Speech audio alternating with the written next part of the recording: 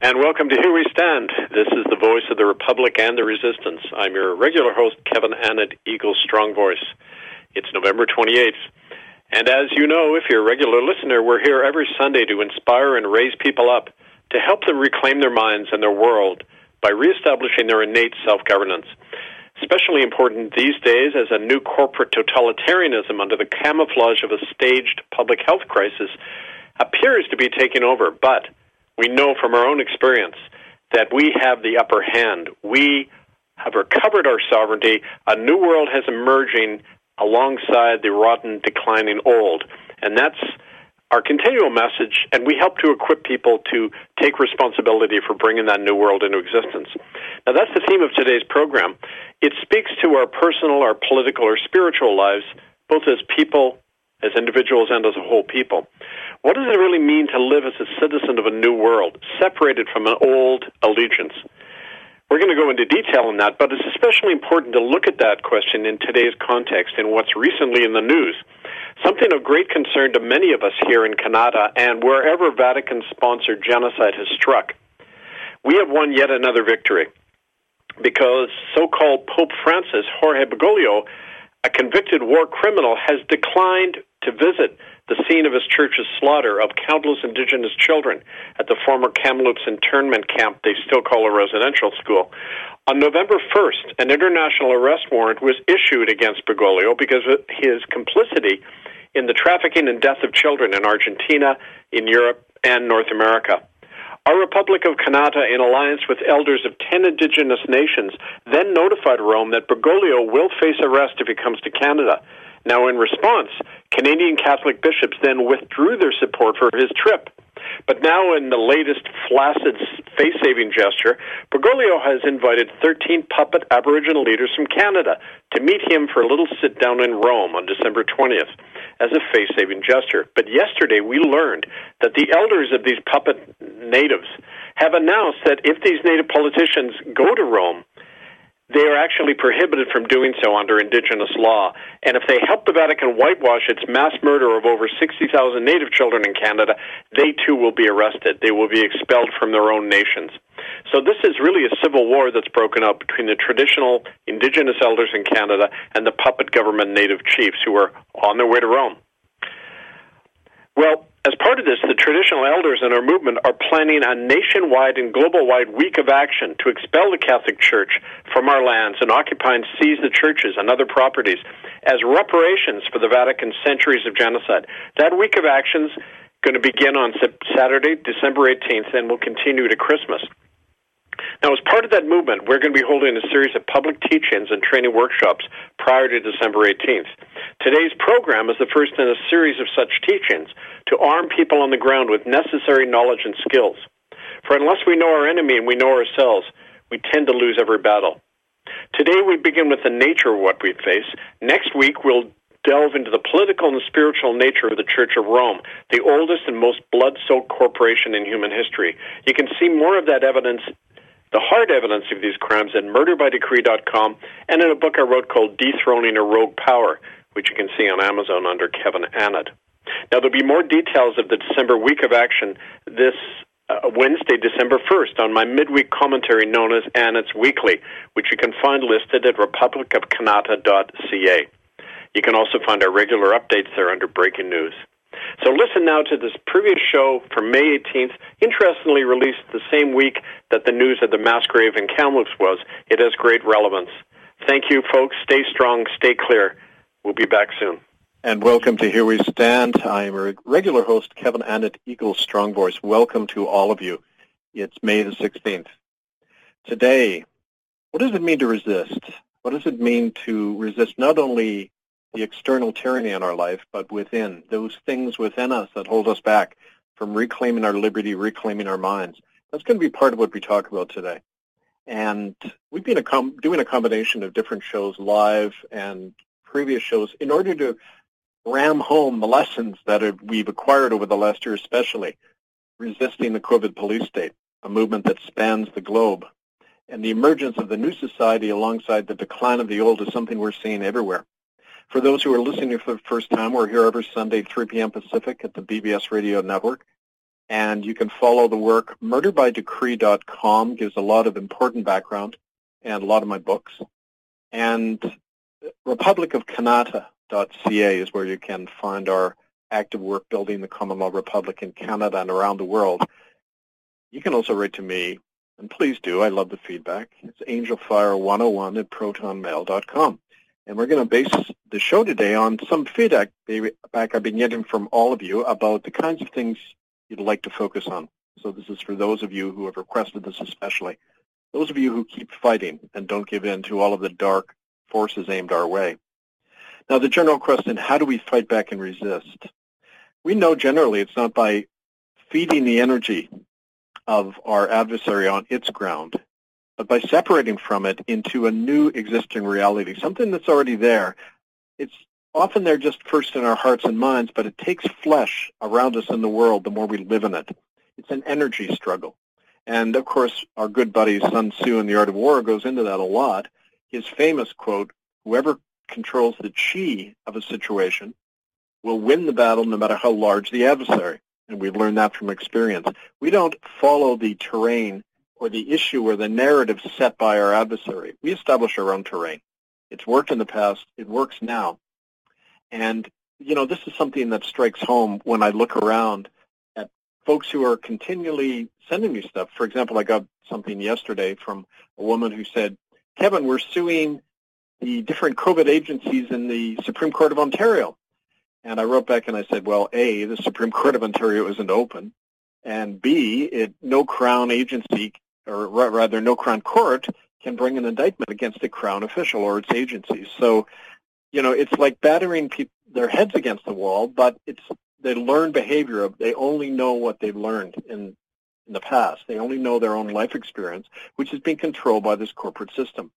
They're thinking in the box, in other words. And it's fine to say, let's think outside the box, but we realize that doesn't happen until we have no other alternative. Those of us who have the fortune to have our life ruined and destroyed and are forced to start again and look at our old assumptions, we have an advantage. We see through the way that the system predominantly operates, which is through lies and deception. We know the power of the system is largely illusory, but you don't have that knowledge until you go up against it, as we did time and again when we confronted church and state over their crimes. And time and again they backed off, even though there were only a few of us doing it, because we owned our own chi, and that's the key issue. Now today, we're going to hear from a number of people, including our good buddy, Mr. Thoreau, Henry David Thoreau, author of Civil Disobedience in the 1840s in America, the first one who really said we have a duty not to obey government when it clashes with our conscience. And he has this great line, never resign your conscience to legislation. But we're not even dealing with legislation these days, of course. There's no court or parliament or legislature that approve these COVID measures, only some faceless bureaucrat. And it's interesting, the whole thing, and before we get on to Thoreau's discussion of civil disobedience and the nature of politics, I just wanted to mention that the whole experience these days is that, when you're walking down the street and you see people wearing these funny muzzles over their face and deliberately suffocating themselves because a stranger told them to, it's not so much people are brainwashed. I mean, that's a factor, but it's more of an energetic issue. People become what they serve and they worship. And look at what we're becoming. We're even becoming the appearance of the idol that we've worshipped and relied on for so many centuries. This corporate system that's enslaving us, in fact, is emerging from us. When people go around with a muzzle on their face, they are carrying on the appearance of that which they've worshipped. They have no voice. They have no identity. That's their life. That's the manifestation of what they've served. And there's that great quote. Actually, you find it all through the Bible in the Old Testament, the prophets, and Jesus talks about it too, where he says that you become what you worship. You become the idol you've served. And look at anyone walking down the street. They even look like the idol now. They don't have a face. They don't have an appearance. They don't have a voice. Well, that's an evolution in the wrong direction. And we've got to tilt that in the other direction, reclaim our energy, rip off the muzzles in every sense, not just physically. We're going to start that today by looking at, and we're going to hear a number of, just a couple of clips first on who Thoreau was, his whole idea of civil disobedience, and how it came really not simply out of a desire not to pay taxes to the government and resist it. More fundamentally, it had to do with reclaiming our own sovereignty, our personal sovereignty. Now, we've talked a lot about how sovereignty has a personal, a spiritual, a political dimension. But for Thoreau, it began with reclaiming our own sense of self and identity and mind. And that's really, what we're going to do today on the show. We're going to start with that, personal sovereignty, and lead into the bigger question, which is how to recognize that there's a revolution going on around us in the world and how to become part of that revolution. It's divine in nature. It consists of shaping our own ground of battle rather than being shaped by it. And we're going to get into the second half of the show into a discussion that based on a reflection I did just before the COVID thing broke out. I did a series of sermons for the Covenanters, which is a spiritual movement I'm a minister of. And that reflection will talk about John the Baptist announcing that the old world is cut down and a new one is emerging, like a slash and burn spirituality where the old has to be cut down for the ground to be seeded with something new, so new growth can appear. We're going to get into that in the second half. And it's a very exciting topic because it's all in our hands. It means that we are the ones who can determine our future now, not the idol that we have served up until now. Don't forget, if there's a judgment on us, we've created it ourselves because of our choices and our decisions. Involuntary sterilizations, involuntary drug testing, forced vaccinations, none of that is new. That's been going on to Native people in Canada and around the world for over 150 years and many centuries before that. Now it's blowing back on us. We shouldn't be surprised by this, how the machine consumes anyone who serves it. We're dealing with the consequences of that, but there's a way out. And that's what we'll talk about today on the show. So first we're going to hear from just a reflection on who Henry Thoreau was, his notion of politics and personal sovereignty and civil disobedience. And we'll be back after that.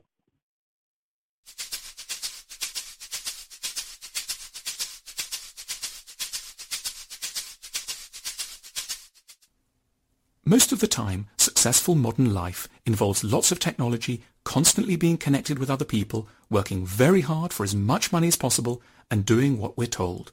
So it may come as a surprise that some of the best advice about modern life comes from an unemployed writer who lived alone in the woods and refused to pay his taxes. Henry David Thoreau reminds us about the importance of simplicity, authenticity, and downright disobedience. He was born in 1817 in Concord, an unassuming town west of Boston. His father was a pencil maker, and his mother took in boarders. He attended Harvard College in 1833, yet he rejected the ordinary career paths like law, medicine, or the church. Then Thoreau struck up a remarkable friendship with the American transcendentalist philosopher Ralph Waldo Emerson. Transcendentalism is a philosophy that emphasizes the importance of the spiritual over the material when it comes to leading a fulfilling life. Emerson and his transcendentalism had a huge influence on Thoreau. Moreover, Emerson helped Thoreau find a place where he could focus on his writing.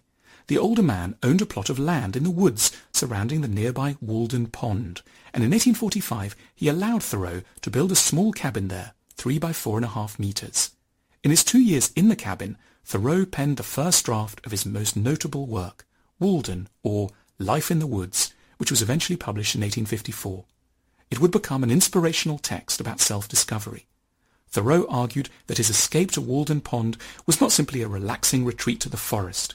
He settled there to live deep and suck out the marrow of life, as he put it. I went to the woods because I wished to live deliberately, to front only the essential facts of life, and see if I could not learn what it had to teach, and not, when I came to die, discover that I had not lived. After some time in the cabin, Thoreau discovered a different, more conscious lifestyle. To begin with, he concluded that we actually need very few things. He suggested that we think about our belongings in terms of how little we can get by with, rather than how much we can get. He managed to sustain himself on only 1 day of work a week. He pointed out that walking the distance of a 30-mile train journey took a day, but working to earn the money to pay for the same journey would take more than a day. Like his friend Emerson, Thoreau deeply valued what he called self-reliance. He distrusted society and the progress it claimed to have made. The civilized man has built a coach, he said, but has lost the use of his feet. He felt that economic independence from other people and from the government was crucial, and while he understood that we need companionship from time to time, he felt that too often we use others' company to fill gaps in our inner life that we're afraid to confront. The task of learning to live alone was, for Thoreau, not so much about carrying out daily chores as it was about becoming a good companion for oneself, relying first and foremost on oneself for friendship, intimacy, and moral guidance. Insist on yourself. Never imitate, he wrote. Most of all, one should change oneself before seeking to change the world. Thoreau also viewed technology as an often unnecessary distraction. He saw the practical benefits of new inventions, but he also warned that these innovations couldn't address the real challenges of personal happiness. Our inventions are wont to be pretty toys which distract our attention from serious things. We are in great haste to construct a magnetic telegraph from Maine to Texas, but Maine and Texas, it may be, have nothing important to communicate. Thoreau believed we should instead look to nature, which is full of spiritual significance. He thought of animals, forests, and waterfalls as inherently valuable both for their beauty and their role in the ecosystem. We can best understand ourselves as a part of nature. We should see ourselves as nature looking into nature, rather than an external force or the master of nature. Most of all, nature provides the meaning that money and technology and other people's opinions cannot, by teaching us to be humble and more aware, by fostering introspection and self-discovery. This mental state, and not money or technology, provides real progress. Thoreau optimistically declared, "Only that day dawns to which we are awake. There is more day to dawn. The sun is but a morning star." Perhaps the best testament of the value of Thoreau's individual contemplation and personal authenticity is that his ideas lead him to powerful political conclusions. Thoreau argued that people are morally obliged to challenge a government that upholds hypocritical or flagrantly unfair laws. So Thoreau turned to what he called civil disobedience, peacefully resisting immoral laws in protest. In July 1846, he withheld payment of his poll tax duty to avoid paying for the Mexican-American War and slavery. "I ask for, not at once no government, but at once a better government," he wrote after spending the night in jail. It was not until it was picked up by subsequent reformers that his essay, Civil Disobedience, became one of the most influential pieces of American political philosophy in history, influencing Gandhi, Martin Luther King, and the anti-Nazi resistance. Despite his time as a hermit, Thoreau teaches us how to approach our frighteningly vast, highly interconnected, and morally troubling modern society. He challenges us to be authentic, not just by avoiding material life and its distractions, but by engaging with the world and withdrawing our support for the government when we believe it's acting unjustly. His works endure and remind us of just how important it is to remove the distractions of money, technology, and other people's views in order to live according to our best and truest nature.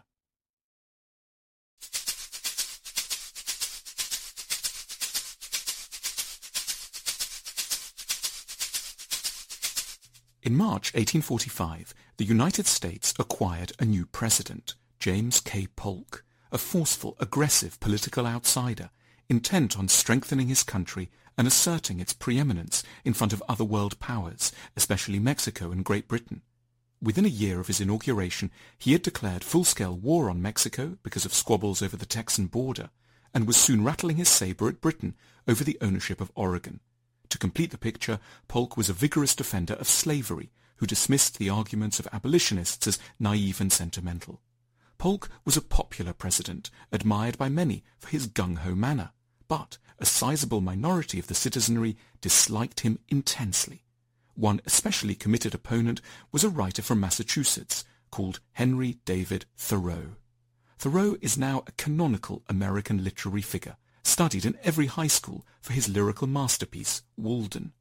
But there is another, more political side to Thoreau, now usually airbrushed out of his story, which came to the fore in relation to the president. Thoreau quickly realized that he was opposed to everything Polk stood for.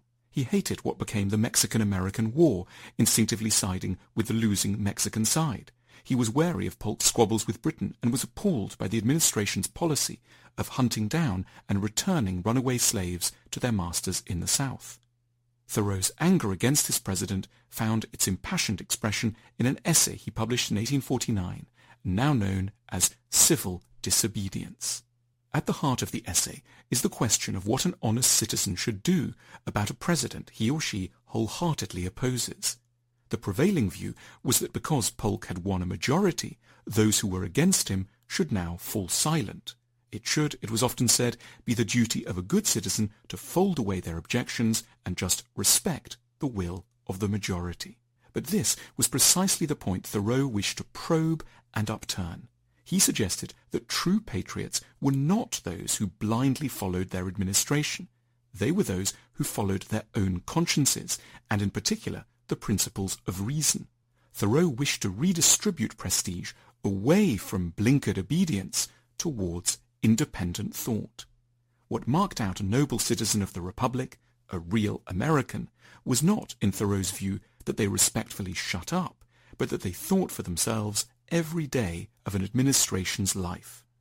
On the basis of just this kind of independent thinking, Thoreau signaled a radical opposition to Polk's term. He denounced the Mexican-American War, the repatriation of slaves, and the outlook of the government more generally. And so as to underline his opposition, Thoreau held back payment of his taxes. In July 1846, he walked into Concord, Massachusetts to get his shoes repaired, and was promptly arrested and thrown into the town's jail. Thoreau saw nothing undignified about spending some time behind bars. As he wrote, "Under a government which imprisons any unjustly, the true place for a just man is a prison." All machines have their friction, Thoreau admitted, but when injustice is too great, you should let your life be a counter-friction to stop the machine. Thoreau didn't advocate the non-payment of taxes as a rule, and in fact, a well-meaning aunt soon paid his bill. The non-payment was just one example of the many non-violent ways that a democratically elected government could and should be resisted whenever its actions veer into aggression or unreason. An election may settle who the president might be, but it doesn't determine that everything the president does is right, or that one should simply do nothing until the next election. Above all, Thoreau hated political passivity.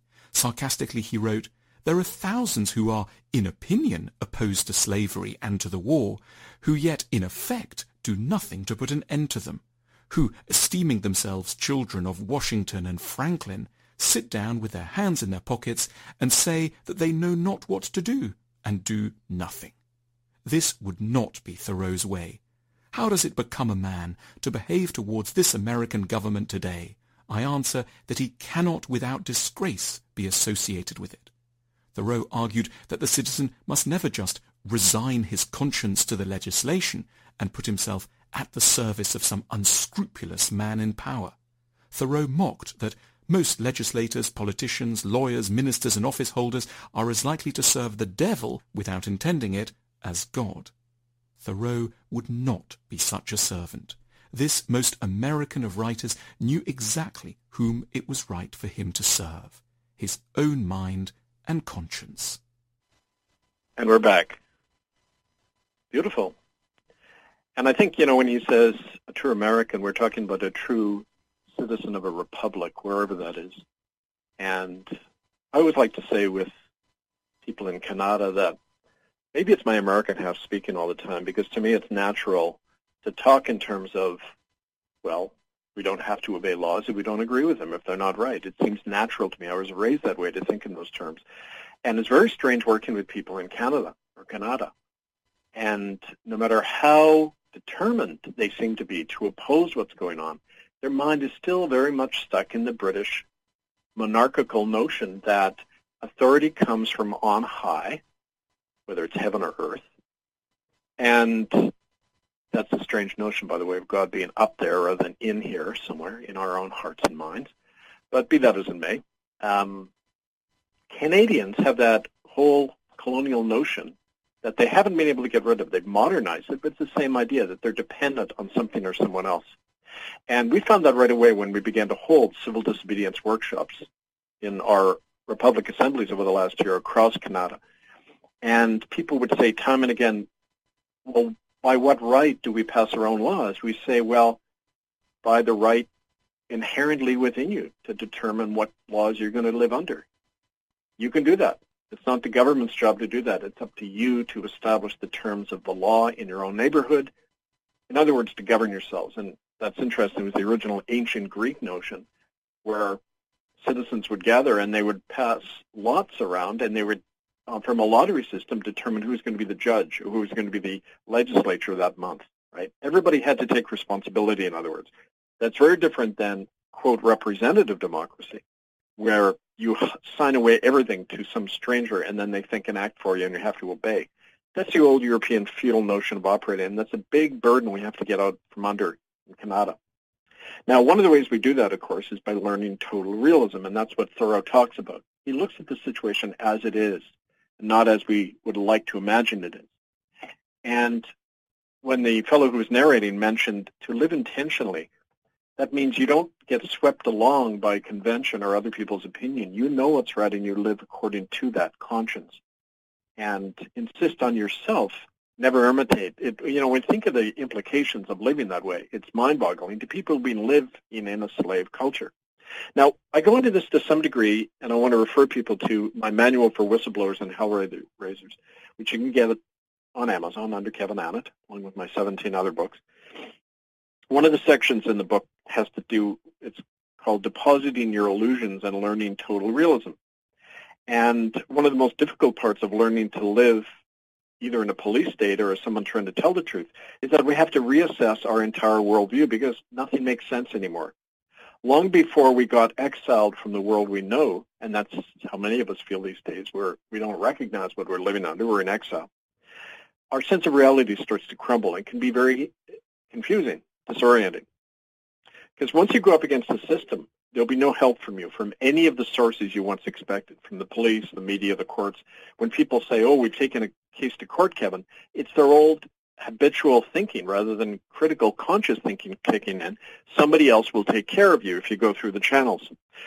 Well, you'll very quickly discover up close that that system doesn't work. It serves them, not you. And then you have to choose to go up against it.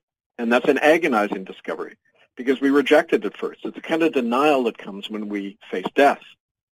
It can't be happening. You get angry. You deny. You get angry against the people doing it, which is why a number of people in our assemblies turn against me and others who are arguing for this, because they don't want to have to make that break.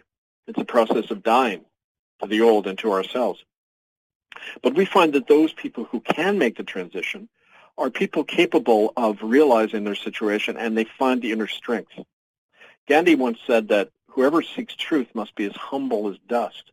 And that's not kind of a fake modesty or a religious contrivance about the need to be humble. No, it's a very practical necessity, because a commander in battle must be humble, realizing they don't have all the answers. They must watch as the situation develops and learn from the battle itself. Otherwise, you get bushwhacked and destroyed. So a realistic approach to not cooperating with the system is that we learn as we go. We don't have answers in the blueprint. And that's one of the critical lessons of a leader, to be able to do that. Being honest with ourselves and with the situation. Once you've done that, though, you realize that there's only one thing that the system understands, and that's stopping their machine. As Thoreau said, your life must be a counter-friction to halt the machine. Now, we find that's easier to do in practice than you realize. Your fear keeps you back from realizing that. We find that all you have to do is have a few of you not willing to cooperate anymore and actively go in to disrupt their machine, and it starts falling apart. We found that when we started occupying churches about their genocide of Native children, within a couple of weeks of doing that, they buckled. The government started issuing notices of apology in the spring of 2008 because we went for their jugular. We went for what mattered to them. Their public image and the collection plate on Sundays. We've affected and attacked their public image and their money. And that was their weak point. And it doesn't matter how much money they had. It doesn't matter that they represented the oldest corporation on the planet, the Vatican. We had them by the knackers because we struck at what they loved and where they were weak. So that's very important to do in civil disobedience or planning anything. Achieve that inner humility and willingness to learn and willingness to stand outside everything you've known, and then go for what is a weak point in their system. Now, Sun Tzu goes about this on and on in The Art of War, and we don't have the time right here, but I really urge you, at the back of our common law training manual and the whistleblower manual by yours truly. You can find 50 excerpts from Sun Tzu, which are very important to read, so I urge you to do that. So let's say, and the example I love to give is people have for the last year, people like No New Normal, Unify the People, all of these groups, these internet-created groups, show up and they hold protests, and they do car rallies, and they drive around and say no masking, and they stand outside government buildings that are all closed with placards. You see, they've achieved nothing, because what they're doing is they're operating on the terms of the system, on its assumptions. The big assumption is that if you protest enough, it'll respond and things will change. No, we're in a new society. Industrial capitalism required liberal democracy, the appearance, to create controlled political opposition, to give the system an outlet. We're not in liberal capitalism anymore. We're in a corporatocracy, a single global corporation that doesn't need the semblances of democracy and voting and courts anymore. That's all gone. We're in a new ball of wax, and we have to learn the nature of that system or it'll destroy you. And that's the two basic maxims of war, according to Sun Tzu, war and life, is that you must know the nature of your enemy and you must know your own nature. And if you don't know either, you're lost. And I find that situation now. People don't realize what they're opposing, and that's their first weakness. Now, don't forget, too, that any situation can help us. And a hopeless situation actually strengthens us, because people's backs are to the wall and right now, and when that happens, they realize they have no option but to fight and resist. But resistance needs to be much more than pushing against something, because all you're doing by doing that is feeding it. And as I mentioned at the start of the show, the way we really overcome a system is by ignoring it, by pulling our energy out of it. That's the essence of civil disobedience, non-cooperation. Non-cooperation is really a separation and a creation of something else. People say, how do you enforce the laws? Well, you enforce laws passed in your common law republic assemblies by just acting them. You take off the muzzles. You don't distance. You don't quarantine. You don't take the shot. You live under a new law, and by doing that, you weaken the old and cause it to collapse, because the system is vampiric on our energy. It feeds off us. We withdraw that, and we start a counter-momentum, and we can create a real alternative and a revolutionary change. It doesn't take a lot of people to start that. And that's why I really don't want to hear from any of you anymore saying, there's only one or two of us, what can we do? Well, one or two is a lot. It's not the numbers, it's the nature of those one or two people. Have they found their own power? Are they willing to act on it? And then you create a huge ripple of change. I've found that in my own life for the last 25 years. The proof's in the pudding. I'm still alive. Okay.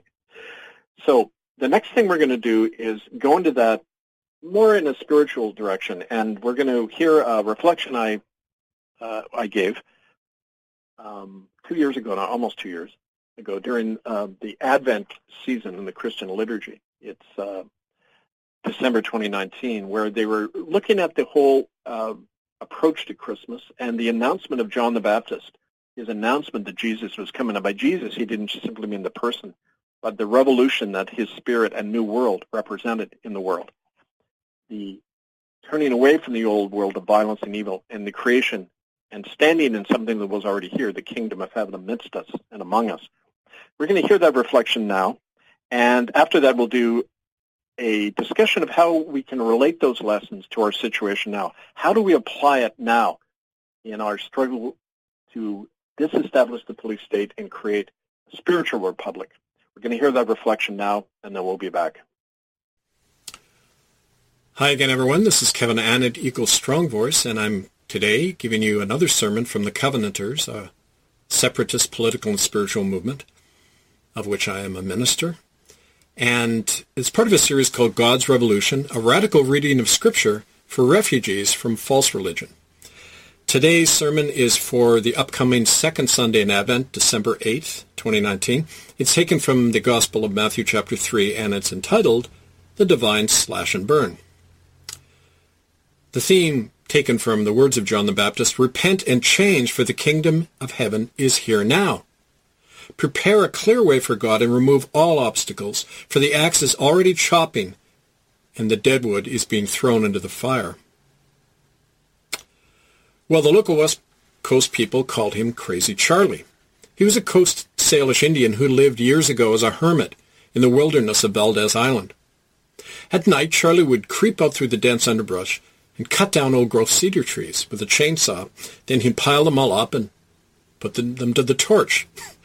That went on for a few years until the Mounties finally caught up with him and put him away where so many other Indians end up. The cops claimed that Charlie was an ex-logger and a psycho, but nobody ever heard from Charlie himself why exactly it was that he went around chopping down and burning up the forest. Well, I thought about Charlie and his people when I read today's gospel reading of John the Baptist announcing the coming of Christ. That tale, like the lives of native people, fits last week's biblical message of the sudden ending of one world and the beginning of another. Because that's exactly what happened, of course, to West Coast indigenous people in barely 50 years during the early 19th century.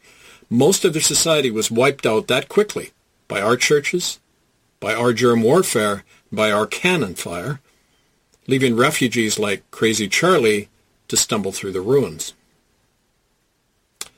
Well, in today's gospel lesson, a similar ending is announced by a guy a lot like Charlie, a lonely hermit and refugee from society who's on a mission, a man we know as John the Baptist.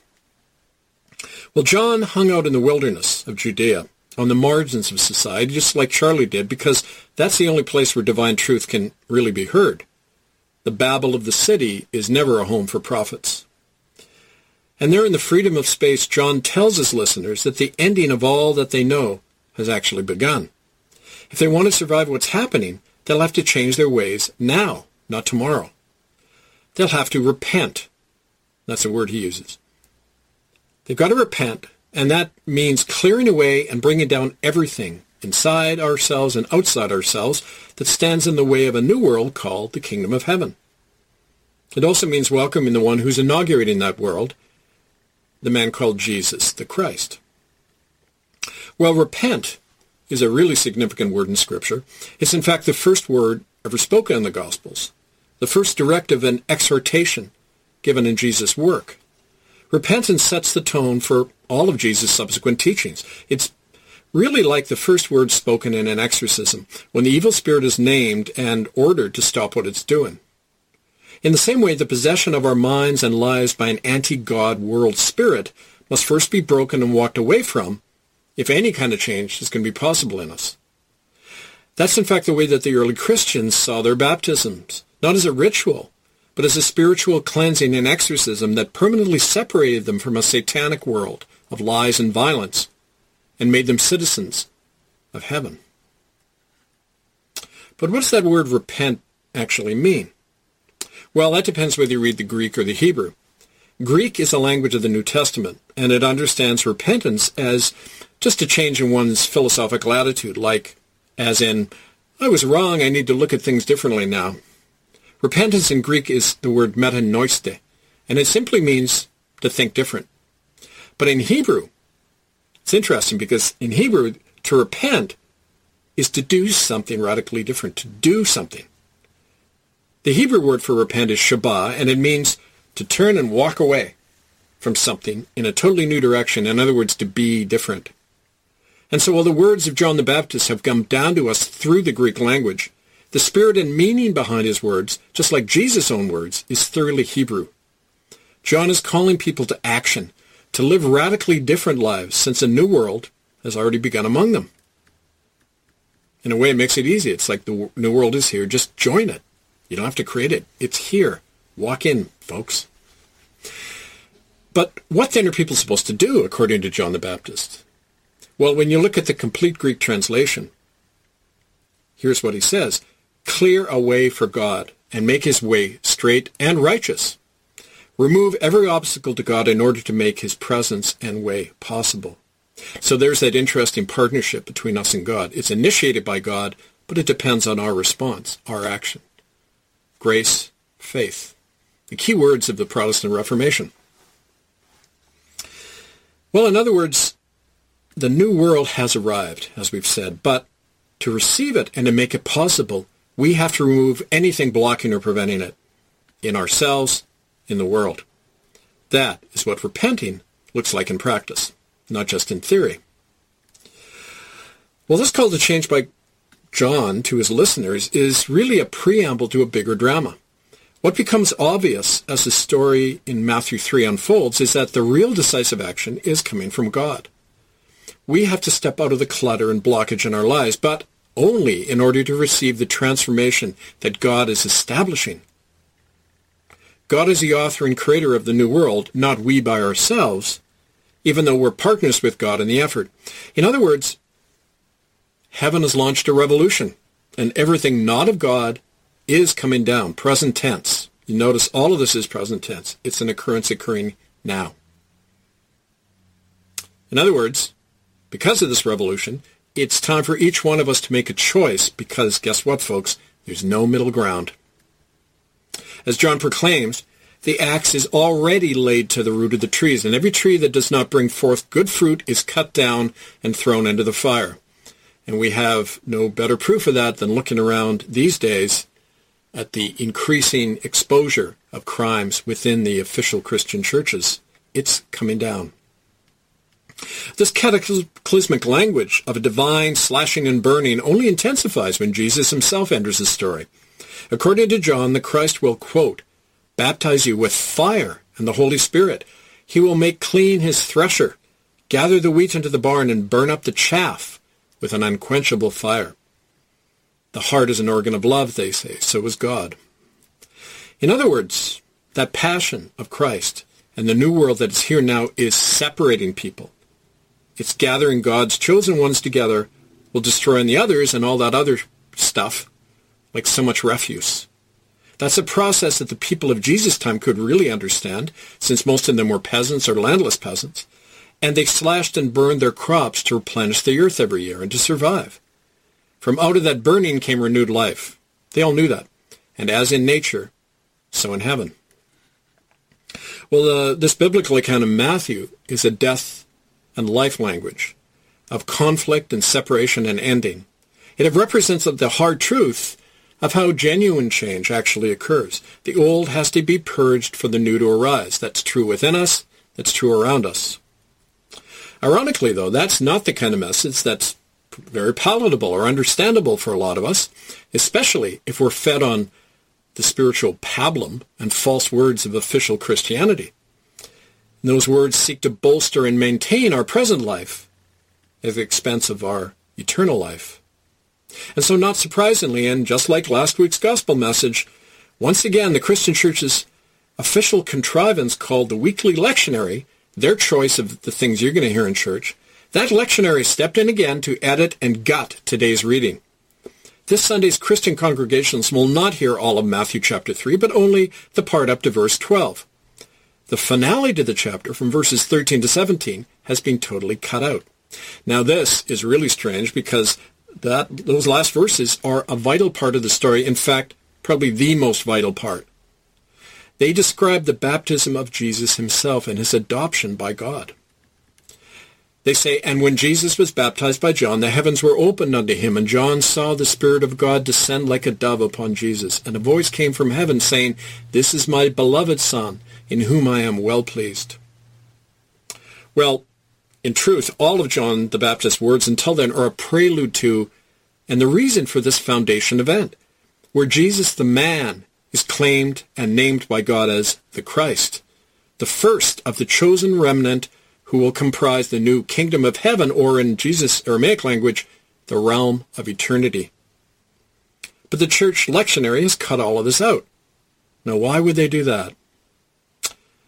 Well, I have a simple answer, based on experience.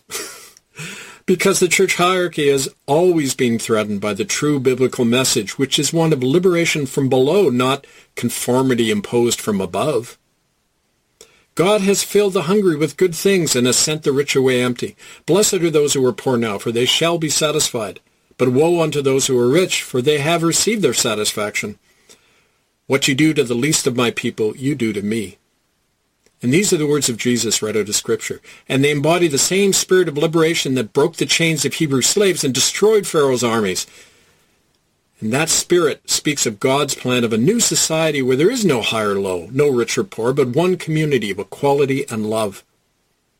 Or as John the Baptist said, God will even all the rough places, and every mountain will be brought low, so that all mankind may see the glory of God together as one. Well, this kind of complete equality is what the first Christian communities actually embodied, as Paul describes in the book of Acts when he writes, "And all those who were in Christ were of one mind and heart.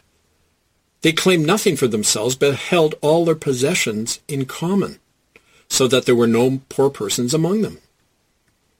That is repentance and love in practice. The true gospels and mind of God always bend toward that kind of human liberation. Well, such a liberating God could only choose as his beloved son someone born in poverty, the child of a scandalized unwed mother like Mary, the poor landless peasant named Yeshua, or Jesus in Greek. Not a king or a rich favored son, but one plucked anonymously from the crowd. Well, quite simply, if I had have uttered this same claim a few centuries ago, namely that Jesus wasn't born divine, but was a poor peasant adopted by God and appointed as the first of a new line of humanity, well, frankly, people, I would have been handed a one-way trip to an Inquisition barbecue. Because then or now, what terrifies religious potentates is the message that the poor are chosen by God, that God is the sovereign maker of history and social change, that God is an active force in our lives and can raise even the most destitute man or woman to glory.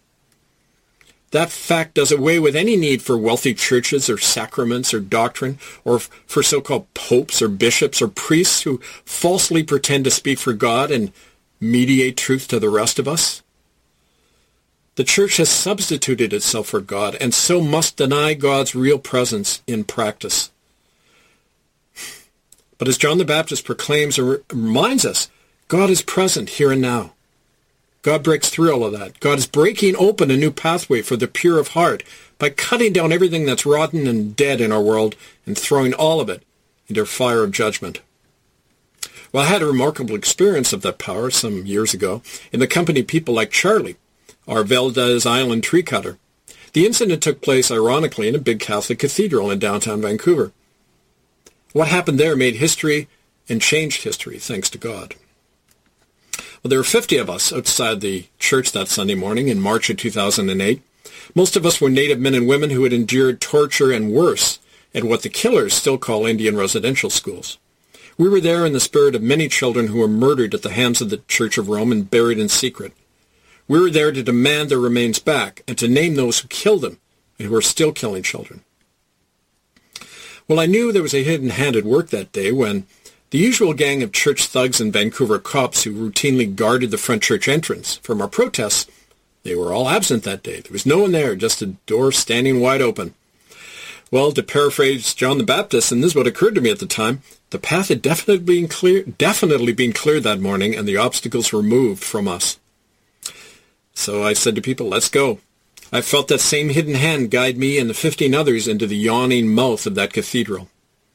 And even then, that force we felt swept us into the cluttered church where people sang hymns to what they thought was God. We hoisted our banner that read, "All the children need a proper burial," and turned to face the congregation. The priests were dumbstruck and immobilized. They didn't know what to do.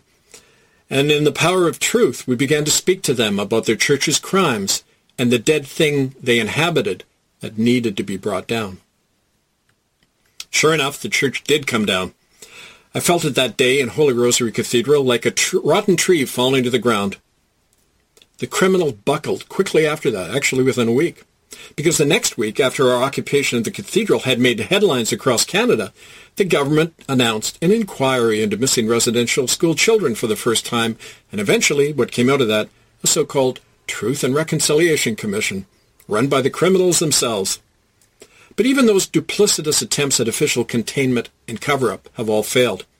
The truth has finally been known because, like in any exorcism, the evil spirit had been named for what it is, and it started on that day. Ever since then, the false, child-killing Christian churches have been exposed for what they are.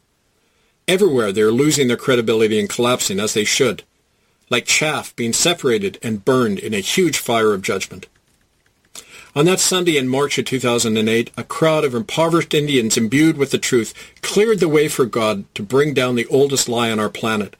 The hand of God was with us that day, toppling the mighty from their thrones and filling the righteous poor with a new spirit.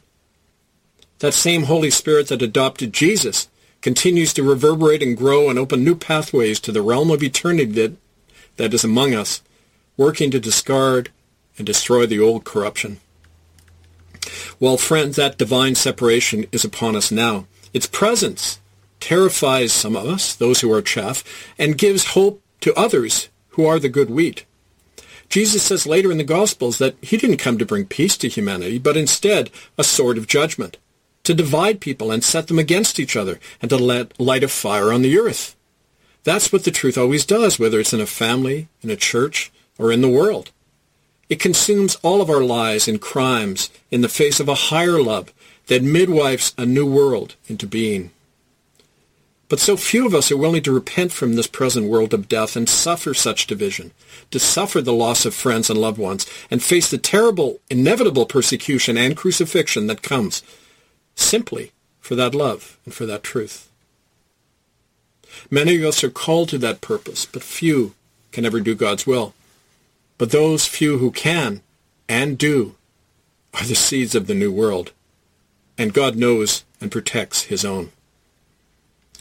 But is it really possible? Can heaven reach out even to you and me and ask us to be part of this transformation, just as Jesus asked John to baptize him and help join God with mankind? Will we hesitate and disbelieve such an invitation as John did at first? Or will we welcome the great fire that destroys and creates?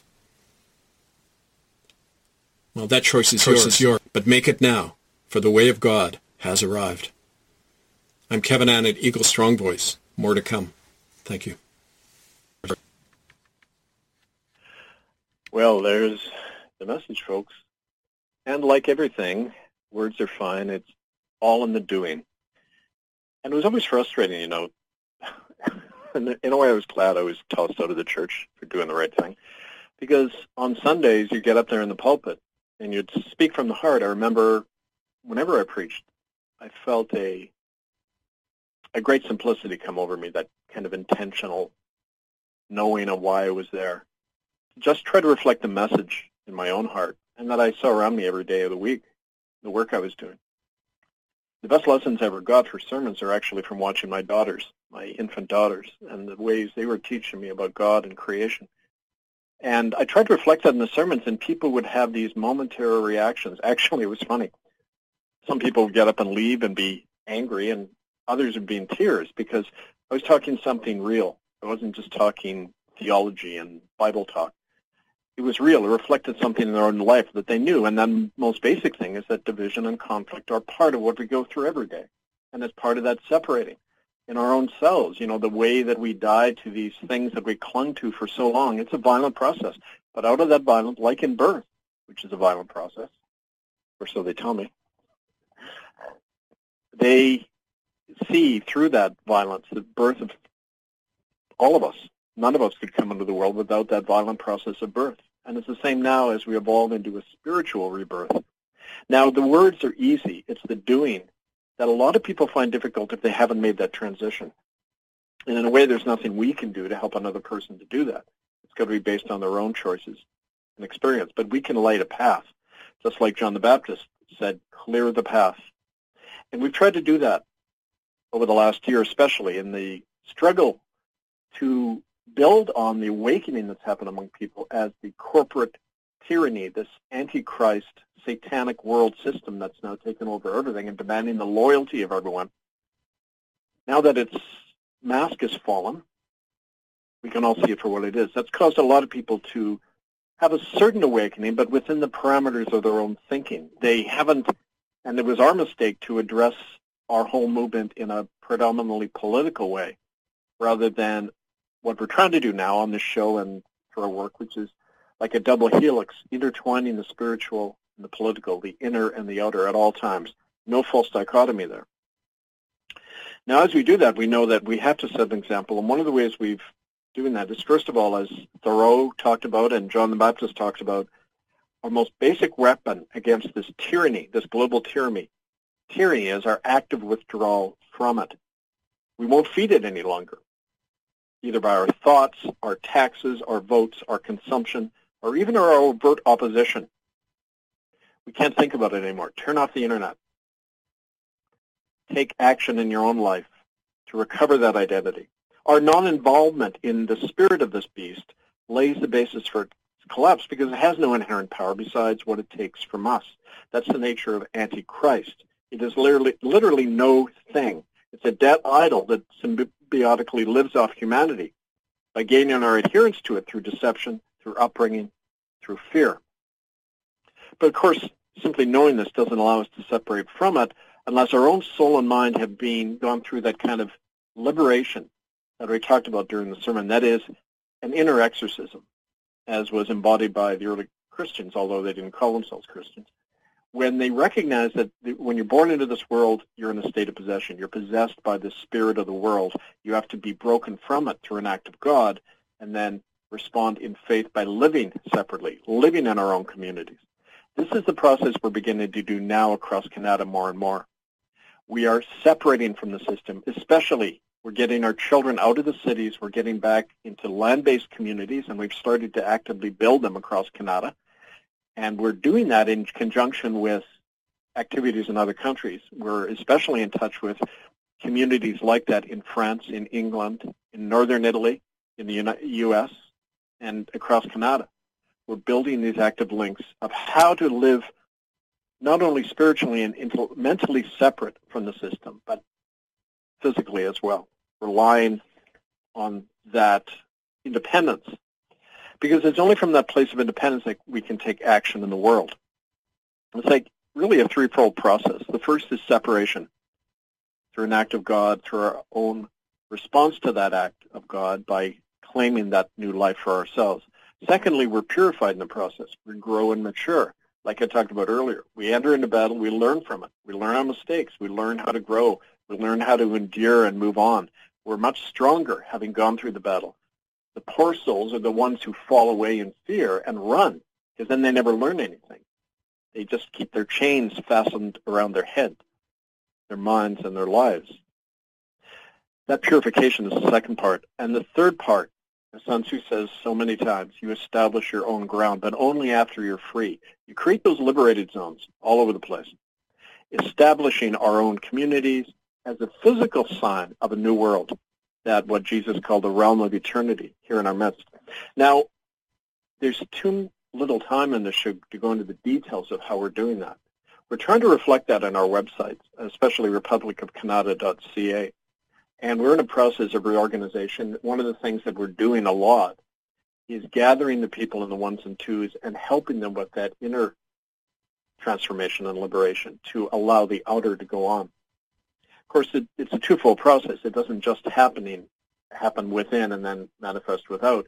Often through our struggles in the world, we're led to the recognition that politics is not enough. We have to take that inner life seriously, but combine the two and get away between that false distinction. We have to reclaim the whole world, starting with ourselves, because if we don't,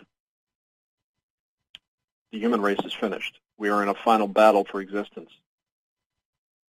Well, let's be clear that by creating that new authority alongside the old one, and that's what we're doing, we're creating a state of civil war. We're declaring independence at every level from the system. And, I think the system can deal much more with us withholding taxes and withholding our thoughts and our inner allegiance, because as soon as we break that, everything else falls away too, and it knows it. So that's why it tries to keep our minds hooked in and our allegiance hooked in through fear and brainwashing them, your reliance on the little box in front of you called the Internet. Anyway, when we establish that new authority alongside the old one, even momentarily when we nullify the spirit of the adversary, like when we entered that church and reclaimed the space and blew open their lie, when we do that, we're entering into a state of permanent civil war, politically and spiritually. We're drawing a line and separating ourselves from the past. Now, we've got to do that on the basis of passion. I don't see revulsion going on, folks. When I found out that there were little children buried in the ground a mile from where I lived, and it would happen at the hands of my church, I couldn't be part of it anymore. Even if they hadn't thrown me out, I would have left. What moral individual could be part of that? I'm still as revolted and disgusted with this system. It abhors me. It isn't some intellectual defiance, because that can be easily co-opted. It's a disgust. I cannot be part of this. And with the same passion, I must and be part of something new that comes from the heart, that's good and true, And it's that passion that leads us through many battles and allows us to survive any number of attacks. Those who have a purely intellectual commitment to what we're doing, they don't last because they can be dissuaded. Our mind, I remember one of the people I worked with, a Native woman in the downtown east side, Carol Martin, said, our minds are our biggest deceivers. That's how they control us, but they can't control our heart mind, our inner consciousness that they don't have access to. Well, all of this is leading up, and we've got a few minutes left, but I want to just close on this, that this is all about evolution, taking seriously our own personal sovereignty, political sovereignty, spiritual sovereignty. A sovereign is someone who is ruled only by their own laws and nobody else and nothing else. That's the way all of us are born. That's what the system is trying to crush out of each one of us. So the next time you're stopped by a cop or someone trying to put a muzzle in your face, say, by what authority are you asking me to kill myself and go against God's law of self-reliance? By what authority? Show me the statute. That's all you need to say. Answer their question with a counter-question and withdraw in that way from any kind of dependence on their system. So in the weeks ahead, we're going to go into this more. We're going to have other people on describing their concrete experiences in building this new autonomous society alongside the old crumbling one. You can follow our work, murderbydecree.com, republicofcanada.ca, that's Kanata, republicofcanada.ca. Write to me, angelfire101 at protonmail.com. This is Kevin Annett, Eagle Strong Voice. Carry it on. We're going to go off on a really good song from the Civil Rights era called Carry It On. Thank you, friends.